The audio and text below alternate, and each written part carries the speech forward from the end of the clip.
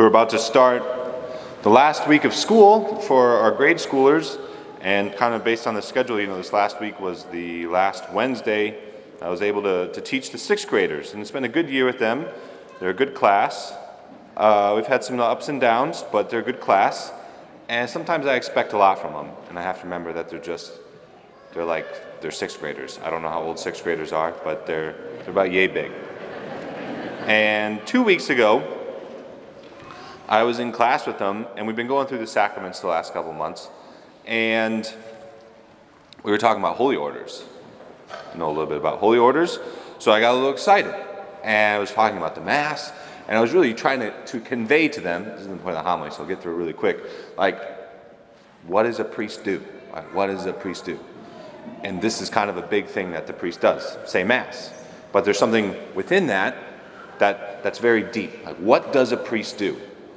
He offers sacrifice, right? That going back to the Old Testament, what the priest was, he would offer sacrifice on behalf of the people, right? This is what we're all about to offer, a sacrifice, the unbloody renewal of the sacrifice on Calvary. My poor sixth graders had no idea where I was trying to lead them when I was getting to this point. And I was like, what do we do at Mass? We pray. It's this is great, cool, you pray. What are we doing at Mass? Crickets. All right, guys, what is the priest doing? What are we doing at Mass? We pray. I'm I swear, if you say pray one more time. Well, they did. And I was guys, you don't even know how to pray. Oh my gosh, you'd have thought I called their mother a cow or something. What do you mean? We know how to pray. That's so offensive. I can pray. I was guys, I really hate to break your bubble, but y'all don't know how to pray. And it was we can pray. All right, how do you pray?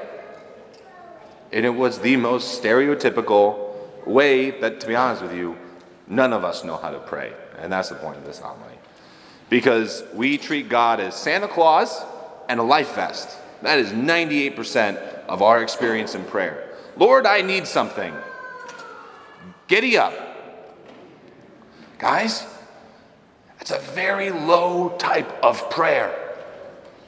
Lord, I need a life vest. While serious, still pretty low on the whole prayer thing.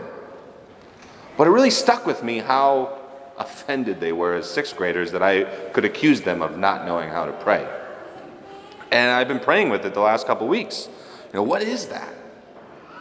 And I think it comes down to our own pride. That, of course, I would be someone who knows. I go to a Catholic school. I'm at St. Patrick's, best parish on this side of the river in St. Charles. I don't know. It's a pretty good parish. I think it's pretty good. Spiritual pride is a big thing. It's something I'm not going to say I'm completely over, but at times in my life it's been a problem. I'm pretty good at being a Catholic. I know how to pray. That's not, I would challenge someone who says that. Just flip it over on the other side. The Lord has a lot more to reveal to me about what prayer is. The Lord has a lot to show me with the help of the Holy Spirit, that advocate that we're preparing for through the gospel today, leading up to the Ascension and Pentecost. What does prayer look like? How is the Lord calling for me to be in relationship and in prayer? That is a very small shift, but the outcomes, specifically over a life, are drastically different. I know how to pray. I don't want to know where that goes. Lord, teach me to pray. That docility, that childlike state of mind, that openness and humility, the Lord can work with a lot. It's that openness versus that hardness of heart. The Lord has taught us how to pray. The disciples, they went to him. Lord, John, his disciples and followers, you taught them how to pray. How do we pray? What did he give us? The Our Father. We could all say the Our Father right now. We could rattle it off. But like so many things, it is just repetition. When was the last time you actually spent time reflecting on what those words are? Our Father, who art in heaven, hallowed be thy name. We've just been given the first way to pray. Our Father, who art in heaven, hallowed be thy name.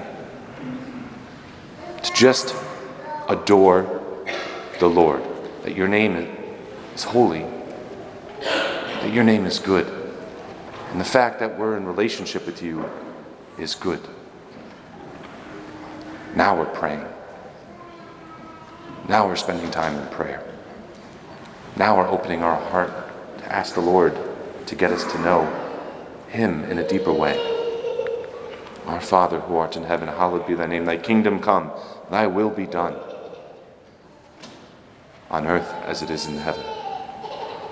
Lord, I've got a whole plan. I know what I should have in my life, and I've got everything figured out. Just make it happen, and I'll take care of the rest. I'm sure you got a great plan for your life. I'm sure you've got it all figured out.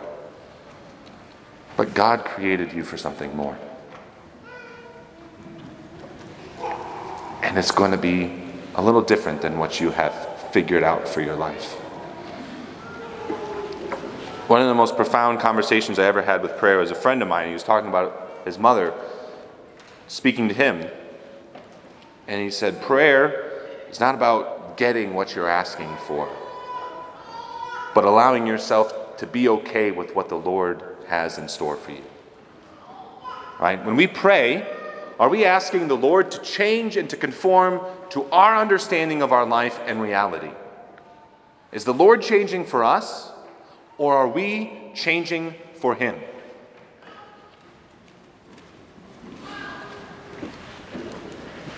Just honestly check your heart. Are you asking the Lord to change for you? Or are you trying to change to the Lord created you to be? What is the Father's will? That's what you were created for. It's a hard prayer. We might not like the answer, but that's what's going to get you to heaven. Give us today our daily bread. All right, now we can start to ask for things. But first and foremost, brothers and sisters, we need to adore the Lord. We need to just sit and honor him. To be grateful for everything that he's given us.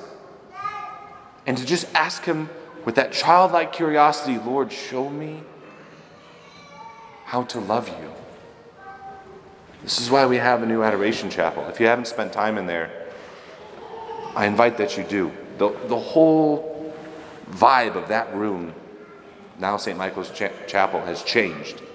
It's a different place when you're in there praying. And just sit in the Lord and bask in front of the Creator of the universe.